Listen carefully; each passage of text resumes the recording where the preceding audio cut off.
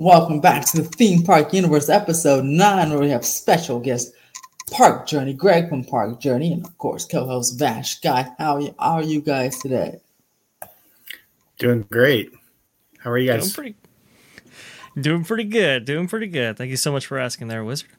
Greg, thank you so much for being part of the show. I was filling in the fellas before here. We had a whole bunch of topics in order to round out 2023, going on 2024. But man, stuff just keeps popping off. So we'll try to get to as many topics as we possibly can. If you guys though have an idea for maybe something we missed and you want us to cover, maybe we can do that in the next show. Go ahead and leave something in the comments below. Help us out. That's right. And also, where can everyone find you, Mr. Greg? Park Journey websites, YouTube, where they at Park Journey all across the board. Park Journey Twitter, Park Journey Instagram, Park Journey YouTube, Park Journey Facebook. It pretty much same everywhere. Kind of try to keep it consistent. I like it a lot. And where we start off, Dr. Dre, Florida. Yeah, let's go to Florida with Universal Studios Florida, to be precise. If you want to go ahead and share my screen right here. This is coming to us via Universal Parks News Today. Breaking attractions, large areas of Universal Studios Florida now opening late to cut costs. Oh my gosh, what is actually happening? Well, when you actually follow that link and go to the site, it seems that right here, welcome to the slow season. January tends to be a slower month at the Universal Orlando Resort, which often leads to operational changes at the parks. And after the holidays, park hours tend to be shortened. But Universal Studios Florida has now made a major change. They're opening large areas of the park, and several attractions will be opening late each day. And you can see right here, you can see some attendance right there. Blocking your way forward from this area. It says right here, the following attractions will be open at 10 a.m. That includes E.T., Men in Black Alien Attack, Simpsons The Ride, and Twirlin' Hurl. I saw you, Wizard. You got, into with a couple of peeps on Twitter because, well, there was outrage here. And look, I don't necessarily disagree that, hey, if you are paying for the operating hours of a theme park, it's nice to have every single one of those attractions available and online for each hour that it is open. However, that's not always the case, and sometimes that can't always be an operational reality. In this case right here, we have 4 attractions down. That is true. An hour after opening, it looks like. But there are, a total of 13 attractions for this park right here. So, 30% of the park is down, but 70% of the park is up and operating. You add in the shows right there, that average goes down to about 23%. So, look, it's not great. It's not awesome. I'm definitely not enthusiastic about it, but these are the 4 attractions that are with the lowest demand. But I don't know. We know Wizard's thought on this, and I'll go back to him in a moment. But Greg, I want to go ahead and get your thoughts right here. What do you think about all this? I don't have a huge problem with it. I mean, you figure, World Showcase at Epcot consistently in the past opens an hour later after Future World. There's not so many attractions, or there didn't used to be. But I don't see this being any different than that, to be honest with you. You've got the whole front end of the park. You've got all the Minions. You've got Fallon, you've got Mummy, you've got Rip Ride Rocket, you've got Transformers, Green Gods, you got Diagon Alley, right. I honestly, if this was IOA and they were not opening like Velocicoaster for an hour, then I might have a problem. But I'm okay. Maybe I would not include ET in this because it's ET and it's awesome. I know, I agree. But the rest, I don't have a huge problem with it, to be honest with you. Yeah, I thought this was. I won't say much ado about nothing because it is something, but at the same time, it's like these are like low demand attractions. These aren't the longest. I was going to say longest waits, but these are the most in demand. I'll say that. And I do agree with you about the Epcot point. This is the point I was making on their show here. Epcot used to open consistently, at least World Showcase used to open consistently later than the entire park itself. And you are right that there are not that many attractions, but there's a lot to do back there. And for a lot of people, that's the reason why they're visiting Epcot in the first place. This is a little bit different of a paradigm right here. Wizard, I know you have thoughts on this. Please go ahead.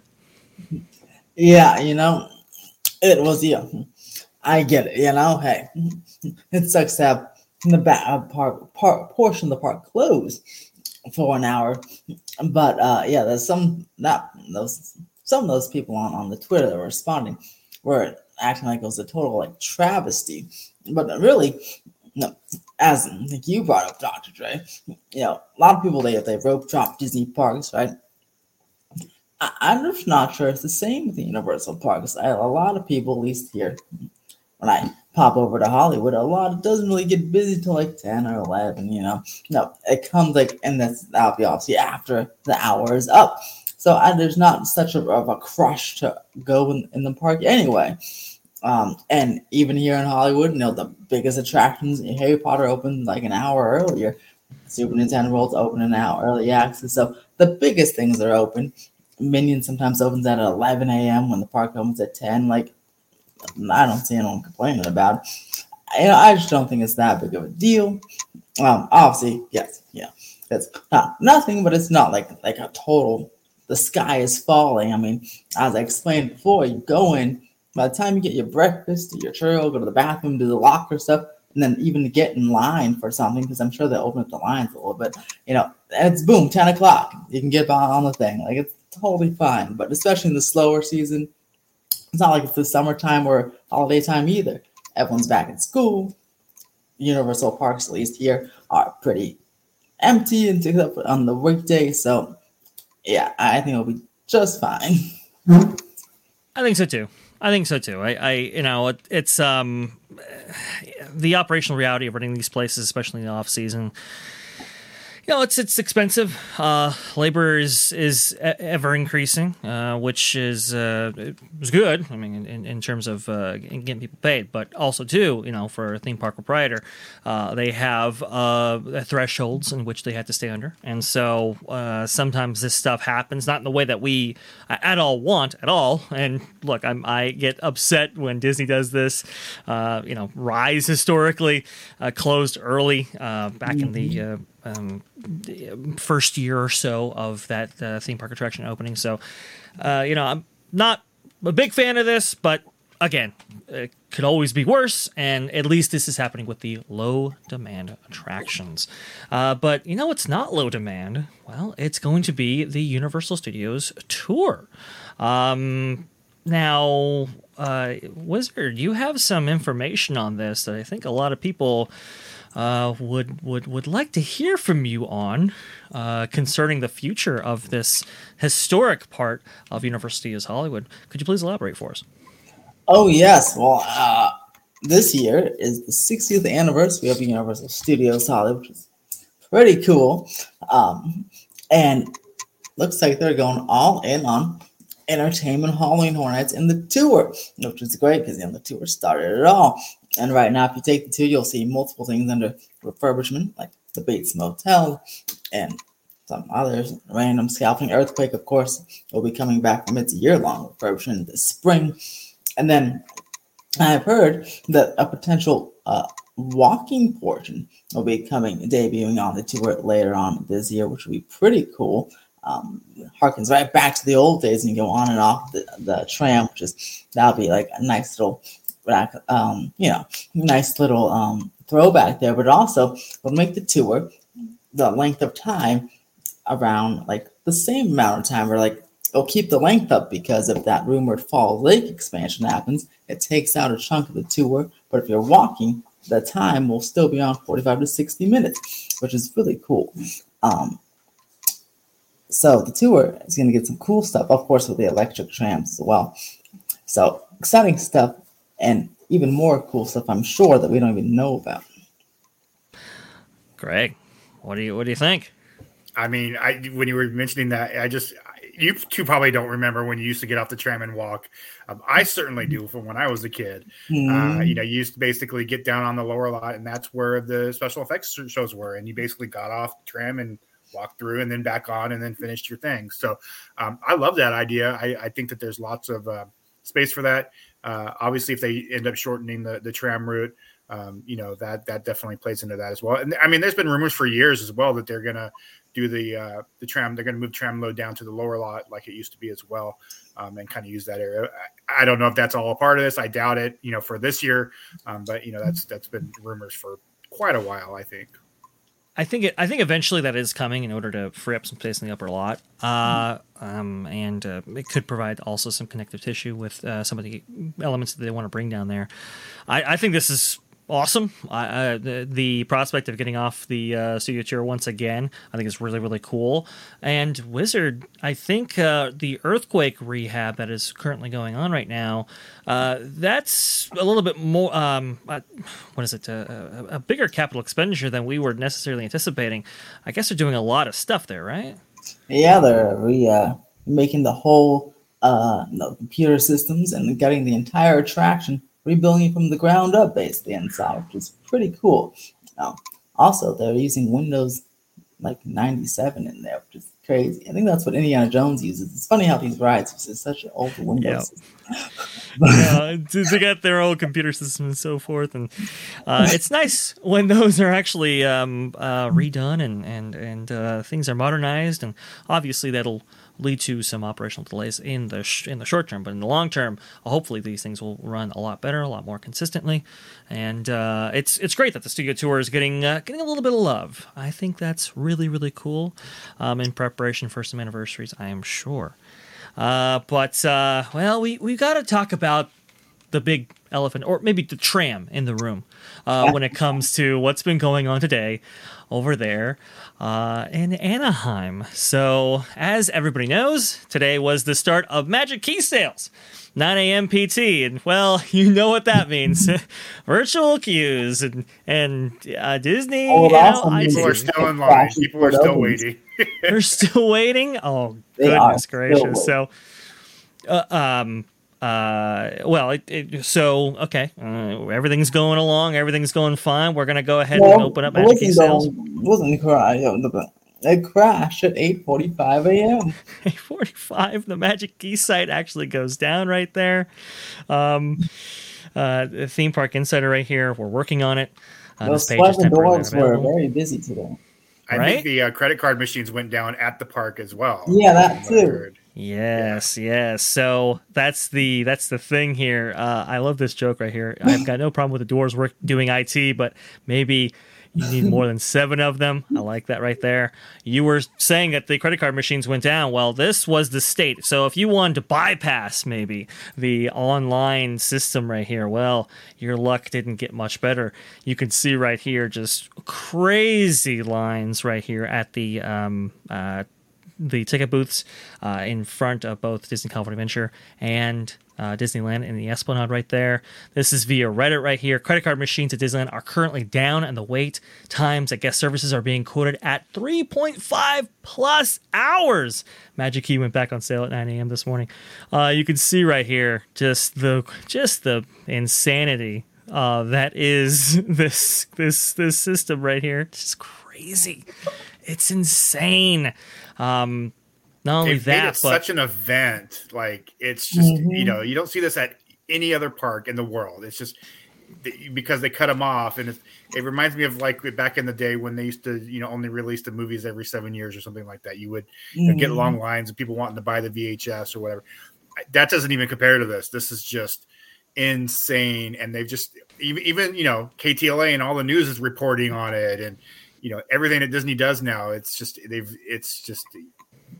free publicity for Disneyland, basically, and people are still buying them. I mean, if people are still waiting or opting to wait at these massive lines and go through all the hassle in order to do this, they feel that there's a compelling product on the other end of it. So, who am I to judge? But look, Theme Park Insider has followed him all day. He got in there at 9 a.m. when it broke and what other stuff.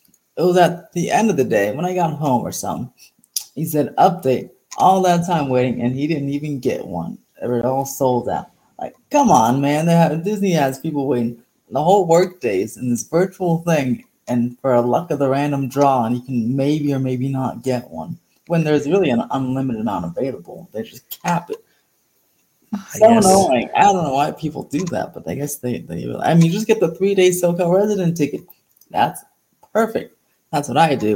I don't wait in these lines for $1,700 magic key that has blockout dates. Terrible.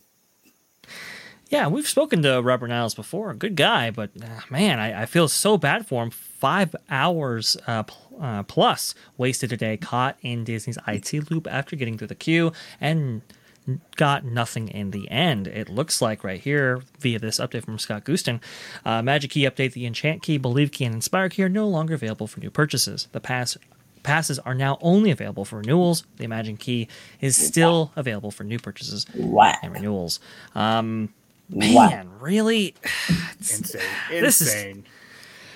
Well, go ahead, Greg. Yeah, you have. It's just, I mean, we have a Magic Key. We renewed ours last year. We almost didn't, but it's like Robert, like they should be giving him an annual pass. Like, he should for real. Like I've known Robert for 15 years. Like he gets invited to every single Disney thing. He doesn't need a Magic Key. Come on, Robert. But it's just crazy that there's just this much demand still, for Disneyland passes, and they're still doing reservations and they're doing all this. And at least in Florida, they've kind of they've stopped reservations on certain days, and right. It's just it's too much. It's too much hassle at this point, to be honest with you. I mean, I love Disney. We're gonna go with we have our passes till September at least. So we're probably going to keep them, but it's just it's such you have to dedicate an entire day, and how much money to just buy the pass, let alone actually being able to use it. Yeah, no, I totally agree. It is a lot of rigmarole to go through now, and one of the reasons why they maintain the reservation system is because of this crazy demand, right? So there is a practical value to it, and I understand it, but it's still it's not nearly as convenient as it was before, when you could just show up. Now you have this like 6 reservations you have to handle if you have the Inspire Key, for example, right? And you have to dole those out in various ways, and then trying to line yourself up with the pass requirements of like a ticket holder if you want to bring your friends or family or whatever. That's a whole big process that I had to go through, unfortunately, back in November. But go ahead. I'm just looking at this video again. I mean, they knew people were going to come show up, so why don't you put some temporary kiosks where people self-serve kiosks where people can buy their Magic Key instead of standing in these lines? They have to be there forever. But if there's no lines, then there's no story. You don't get your free publicity. Oh, I mean, the lines will still be there, but at least the people in the back of the line can go to little self-serve kiosks. And then there'll be lines of the kiosks. At least can spread them out a little bit. Because I can't even remember last time I went to a ticket booth at any theme park. Let alone that line. I would have just turned around and I went and gone home. I wouldn't say, like, that's crazy. Well, that's the thing too. It's like I think Wizard brings up a good point here. Yes, I do agree with you, Greg. It is. They get the publicity off of these things and the artificial scarcity and all those things. Those are tactics in order to generate demand, right? But it's like, man, could this process be at all any better fulfilled, right? It maybe not in the physical context, but in the virtual context at least. This IT stuff, man, it's just getting insane. It's getting horrendous. 5 hours in this whole thing. People got to work. If my company ran IT the way that Disney does, we would be out of business. I don't disagree with you. I know in my line of work, there'd be no excuses for this to be happening over and over and over again. Maybe in the physical space you can get the social media clicks, but in the virtual space, people end up very, very frustrated. It's tough, for sure. But But I mean, I guess I'm not that frustrated because look, they're back at it. They keep doing it right here, and it's kind of surprising that there would be this much demand, considering. There's a lot of stuff going down for refurbishment, at least in the short term, and throughout the year. We know that Haunted Mansion's going to be down at least the original incarnation is not going to be available for all of 2024. Maybe we can get the holiday version at the very tail end here. But we know that Tiana's Bayou Adventure is not going to be open until probably in the winter as well. We have a slew of different entertainment venues that still aren't open. It's tough. It's a tough justification for a purchase of this magnitude, and especially the rigmarole that has to go into both getting it and getting the value from it. It's a lot to take in for sure. Absolutely. And then you're just looking at this list, you see things like, Pirates closed to temporarily add Genie Plus, which we all know it's not temporary. Right. You've got, you've got some good things on here as far as, the Lunar New Year and things like that. Obviously this weekend is the, Disneyland Half Marathon weekend, which is always big. But I was seeing things today, people, that are coming to do the marathon and they can't get into the park because there's no reservations available. You know, and that's like one of the big things when, I've done a Disneyland Half Marathon, I think 4 or 5 times. Mm-hmm. And that's like one of the big things. It's like you get to go in the park after and you get to, wear your medal and you're high-fiving everybody that's wearing the medal. You can't get in the park.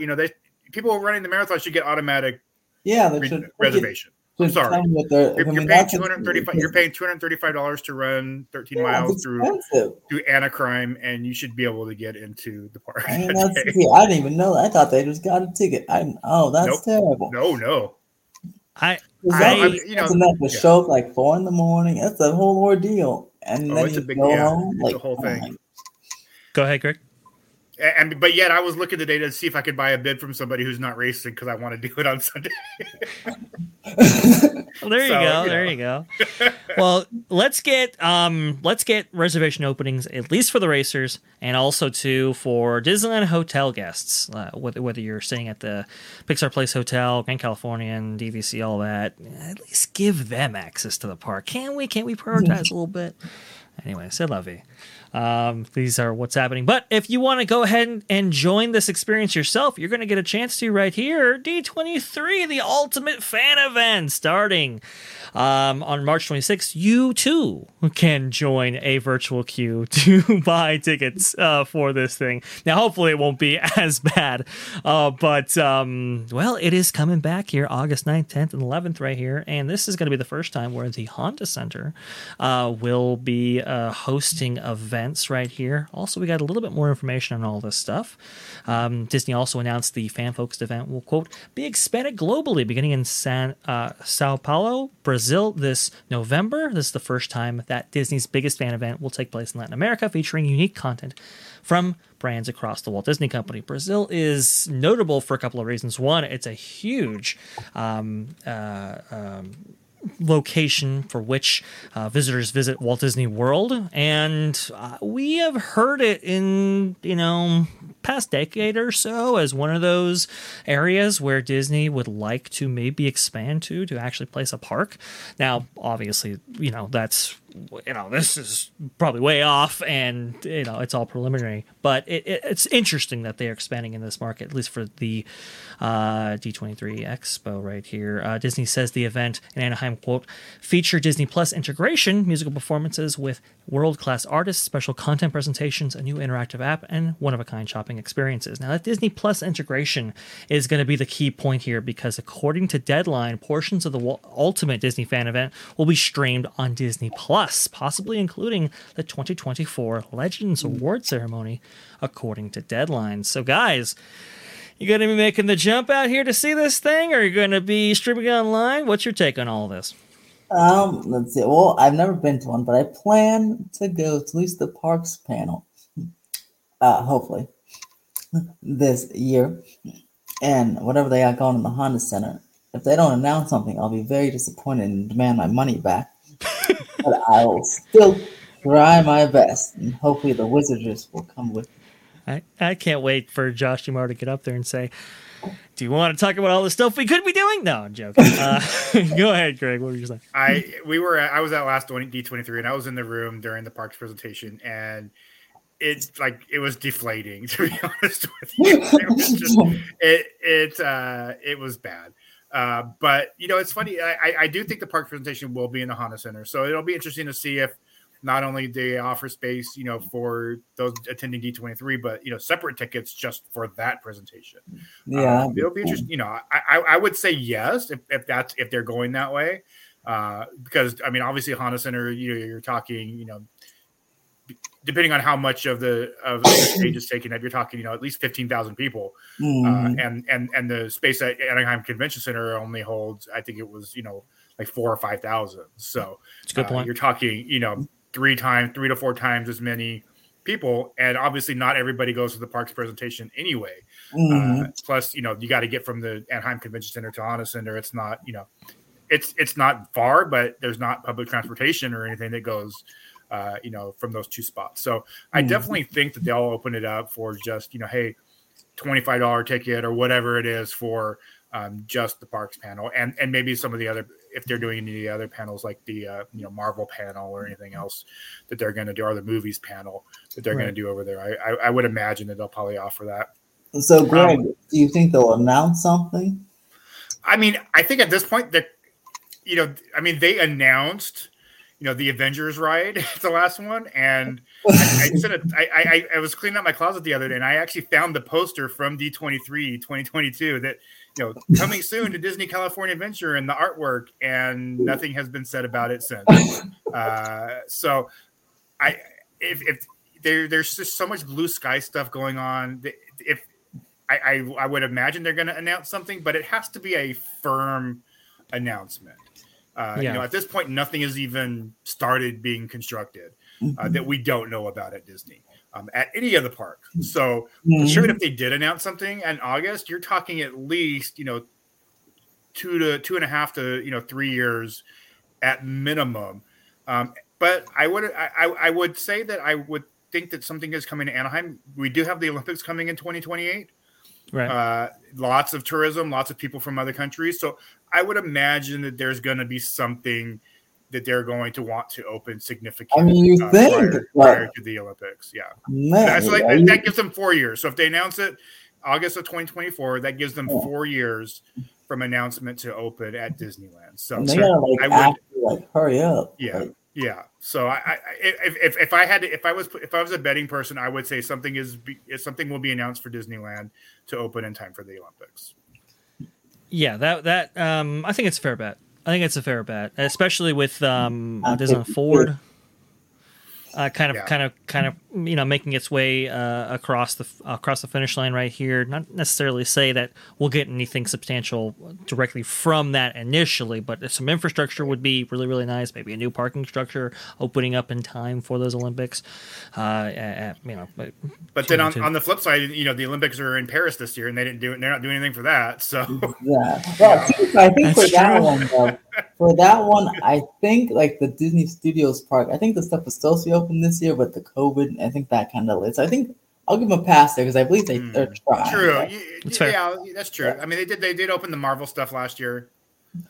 You're right. I'll give them a little bit of a pass there. But for here, I mean, gosh, I know another park that is ready for the Olympics, and it's a pretty small park. It's a movie park right down the street from me. I know they're getting ready for the Olympics, but I'm sure Knott's is, and I know Six Flags has some cool stuff, but I don't know what's going on after Tiana's, but I hope to be pleasantly surprised. Well, and that's just it. Briefly before we switch to our next topic right here, but what they could be talking about at this year's D23 Ultimate Fan Event. It's interesting because the Disney Plus integration I find particularly fascinating. Now, as people might be aware of, if you're not, well, here you go. Iger has made statements suggesting that Disney Plus will be profitable by the end of fiscal year 2024, Q4 to be exact, and that quarter ends right at the end of September, right there until we go into the next fiscal year on October 1st. So to get some Disney Plus integration, to get some people subscribed to the platform, not a bad move right here, especially via live stream. It's going to be very interesting to see how that all works.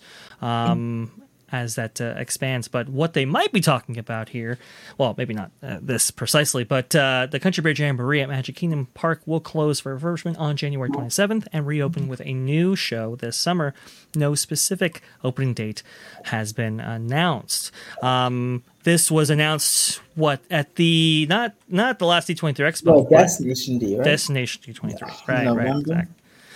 And there are going to be some changes right here with the show. The big speculation is that the audio animatronics themselves will be completely overhauled and maybe even replaced outright for units that actually use electronic actuators as opposed to like hydraulic fluid, pneumatic actuators. So this might be really, really cool to see what technology they actually eventually bring here. But beyond Big Thunder, as we've heard before, it was revealed as part of this announcement. We see right here, Disney Parks blog, but hold your horses, we're not done yet. We have a lot of growth and investment planned for our theme parks in the coming years and look forward to sharing more announcements about Frontierland. So y'all come back now, you hear? Braden from Mickey Views says, the more announcements teased for Frontierland are closing Pecos Bills for Tiana's restaurant. And if they ever get the money, building something desert-ish behind Big Thunder so they can rope it into a new land and remove the Frontierland theme from the existing street, not speculation. Well, we're going to treat it as rumor for right now, but Greg, do you think there's anything behind this right here? Yeah, I mean, there's been, obviously there's been a lot of talk that Tiana's doesn't really fit Frontierland in Florida. I disagree, but I was never a huge fan of Splash Mountain anyway.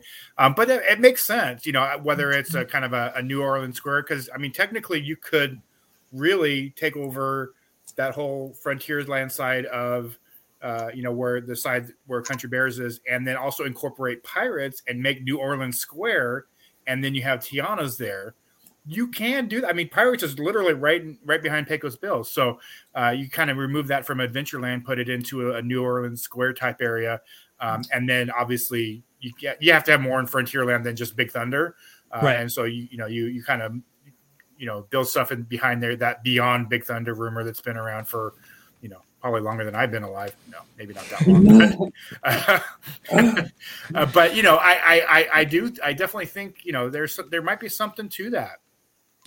I think so. I think it's not the worst move to incorporate maybe a itty bitty sized New Orleans Square in amongst Frontierland, and you can kind of expand that theme out, especially with Big Thunder being so prominently located as it is. You can at the last D23 Expo, actually, they did tease about a Beyond Big Thunder project. Now, obviously, that's changed a little bit because it looks like Encanto's instead going to be incorporating to Disney's Animal Kingdom, which is very interesting. So maybe we keep the Coco concept. Maybe we do something with the Villains Land, something like that. But to retheme existing portions of Frontierland to incorporate it with Tiana's by Adventure right next door, not a terrible plan, especially, I mean, we've seen Disneyland do something similar with Tiana's Palace from French Market, right?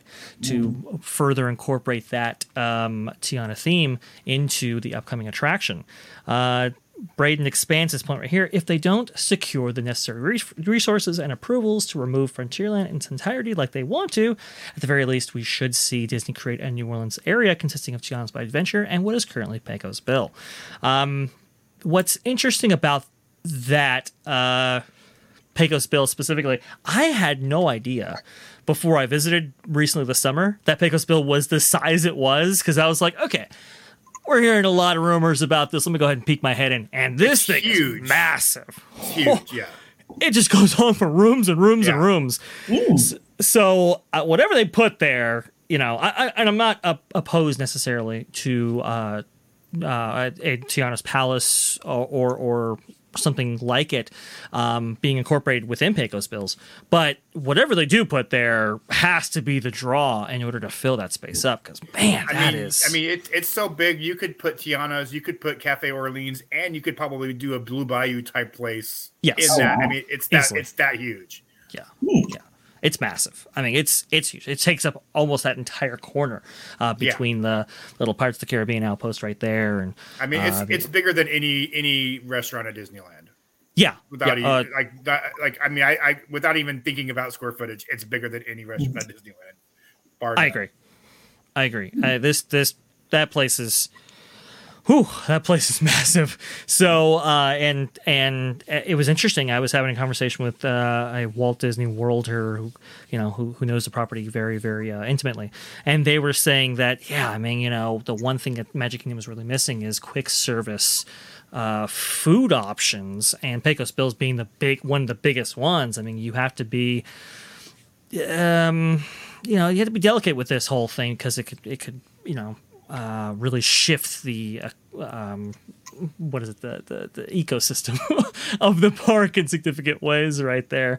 Whereas Disneyland definitely needs more sit down restaurants, I would say. But this is some big news. Wizard, what do you think about all this? I think it makes perfect sense. You have a little New Orleans Square area, then Splash Mountain. It's Tiana. It's very green right now, so kind of. I don't know, very brown versus green. I feel like it'll fit in more. And pretty nice area. Pecos Bills. I haven't heard. How was the food there? Was it good? I haven't been. Pecos. Isn't it similar to kind of Rancho de Zocalo and? They've got. I think they have they have like the Mexican area, and then I think there's a barbecue menu as well. But like my wife and I had talked when we were there in August. We had tacos and nachos, and even as a California boy, they weren't the worst tacos and nachos. We're very picky about our Mexican food here, but it was decent for for theme park tacos. It wasn't bad. Okay. Yeah, so Tiana's Palace will be a nice, refreshing menu anyway. I'm sure it'll be pretty. Everyone seems to like the food here. I haven't been yet, but yeah, it'll be a big hit. I can tell you right now, I did sample back when I visited the park in November. I did sample Tiana's Palace, and I will say I was really, really pleased with what I had right there. The sweet and sour Tabasco. Oh my goodness gracious! I could take that on just about anything. It was really. I will say the beignets are not really beignets, but they're good. Yeah, they're more hand pies than beignets, but they're still really good. It's a fair point. Pecos Bill was notable for having the taco bar. So, you had all those toppings and stuff that you could place on those. Unfortunately, that hasn't been a reality since 2020, obviously, for obvious reasons, as probably some could surmise right there. So it's lost a little bit of its luster. Maybe it is time to reimagine this space, as it were. But be careful there, guys. This is a huge, huge space. Whatever you do, you got to make sure you get what is it? Butts in seats, let's say. But I know we have a character dining location too for Tiana. Oh, well, that's an interesting point. You could dedicate a room for that. Enough. Yeah. You could dedicate like a room for it, for sure. Yeah, that is an interesting idea. Never thought about that. Dining. Well, because we only have a little bit of time left here, guys, let's go ahead and end on a very, very positive note right here. This is Disneyland Paris, specifically the Electrical Sky Parade. Now, we had heard from various announcements from Disney over the years that this was coming, and a lot of people were like, okay, well, that's kind of cool. We've seen drone shows in the past, but I don't think anybody was had braced themselves sufficiently in order to ready themselves for just what debuted right here. This has got to be some of the best work that entertainment has done in quite a while, and has really kind of set the stage for a brand new art form or brand new medium. Guys, what do we think about this? I'm going to be playing some footage from DLP Welcome as we talk here, but what are you guys' reactions to this? I mean, I don't think I've been quite blown, and obviously just seeing the video, but since Fantasmic debuted at Disneyland, I don't think I've seen a nighttime spectacular that just made my jaw drop. Yeah. Since I first saw Fantasmic at Disneyland in 1992. aging myself a little bit there. It's funny. My wife and I were actually supposed to go to Disneyland Paris this year. We're not going to quite make it. We're going to go next year. So I'm hoping this isn't just like a 1 year thing. It's they're going to continue it, because I need to see this in person. It just looks amazing. This looks totally incredible. You're going to see some effects here, guys, as we're talking over it, where the drones themselves interact and have some special special features that I don't think none of us quite anticipated. This is some really, really magical stuff. I will say, before I throw it over to Wizard here, this is some of the best work that I've seen from Disney, just in general, in a long, long time. This is some really, really cool stuff. Genuinely, this is awesome right here. Wizard, what are your thoughts on this? Wow, it still makes me jealous that nothing like this over here, because the international parks are just so cool. But the drones, I love me some drones, and Disneyland Paris and the other park over there do some pretty awesome drone shows. But look at this. Look at the train go up. I hate the Main Street Electrical Parade, but I like this thing. This is great. The drone. You did not just bash my electrical parade. That's right. Here we go. Electrical parade done. I'll take the Sky Parade though, and electrical parade can go to Florida, because I want Paint the Night back. But these drones here. The ship, the Peter Pan, I believe, or Pirates segment that carries the float of fireworks at the end of it. That's cool. The Pete's Dragon has the smoke come out of it. And they have the fountains, the projections. They have everything. I need the show now, right here, right now. Sorry, Mickey's Moves Magic, but you got to replay it with this. This is just absolutely phenomenal. It's speechless. You've seen the progression of drone technology, over the last decade or so, and this just it's Disney magic right there. That's all you can say. Well, it's what it is. It's hard to put yourself back into 1971, for example, right, with the debut of the electrical water pageant on the Seven Seas Lagoon, and what that might have felt like for people of that era who had never seen anything like that, and then to have that idea brought to life in parade form in 1972 with the debut of the electrical parade in Disneyland. That must have been whoa, I did not know that lights could do that, and that was the first kind of battery technology right there. Obviously, the show changed a lot since then, but it kind of I kind of get the sense of wow, this feeling that I'm having right now must have been the feeling back then, and that's a pretty special feeling. I will say with you, Greg. I was there for in 1992. I was very, very little, but I was there for the debut of Fantasmic, and just jaw-dropping excellence right there. World of Color definitely brought a new medium, a new art form with it, but it was okay, water. It didn't have that same Yeah, I know, right? And this is just so awesome. I would love to see a version of the show augmented by fireworks, in at least to kind of fill in some of the gaps between performances from those drones and setup and takedown. But other than that, this is great. And the inclusion of projections, the inclusion of water effects, this is one of the best effects right here coming up, guys. Yeah, I would say, if they ever did try to bring this to Disneyland, they would need to augment it with fireworks. Yeah. People are going to yell at me, but because the castle was so small, they would need to augment it with. But I love Disneyland's castle. Don't get me wrong. Please don't yell at me. But you can't do this at Disneyland's castle. The projections, you wouldn't be able to see the projections outside of the hub, so to speak. Right. It's just you would have to augment it with more fireworks than. And I would be interested to see just how like the viewing angles for some of these drones and how they look from multiple angles, because that's the other thing that kind of hinders Disneyland, right? You have to be able to see a show from like 3 different distinct vantage points, so that can get a little bit complicated as well. I know, the American lawyers over here are one of the stopgaps that are keeping this from coming to the parks here. But come on, guys, can we overcome some of those legal hurdles right here? Have we gotten to a point where this stuff is safe enough? I mean, look, Knott's did some drones. Universal did some drones. So right. I mean, I think it's more of a California thing at this point than, because like Dollywood has a fantastic drone show. I mean, Disney World, the drones are down Disney Springs for a second there. Yeah, I think this is. I think this kind of, it's just like just the next level. Yeah, it is.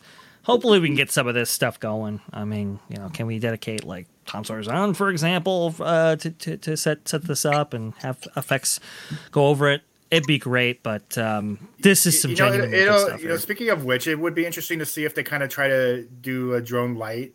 Something when Phantasmic comes back, maybe testing it out. That's kind a good of seeing idea. It, maybe that's maybe some low level stuff just on the river, that doesn't go too high. Possibility. That's a good idea. I like it.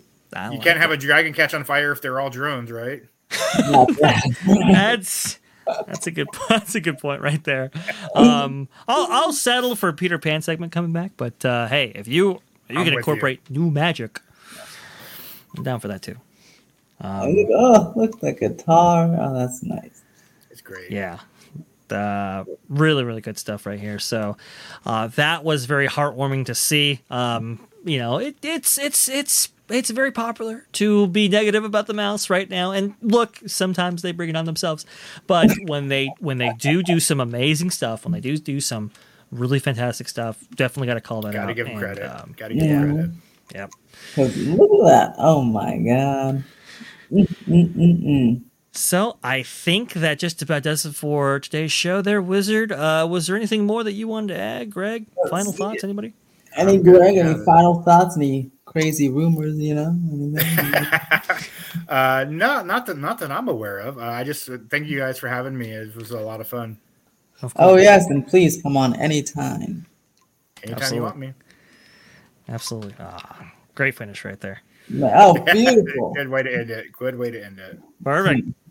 Like, subscribe, and have a electrical day. Boom.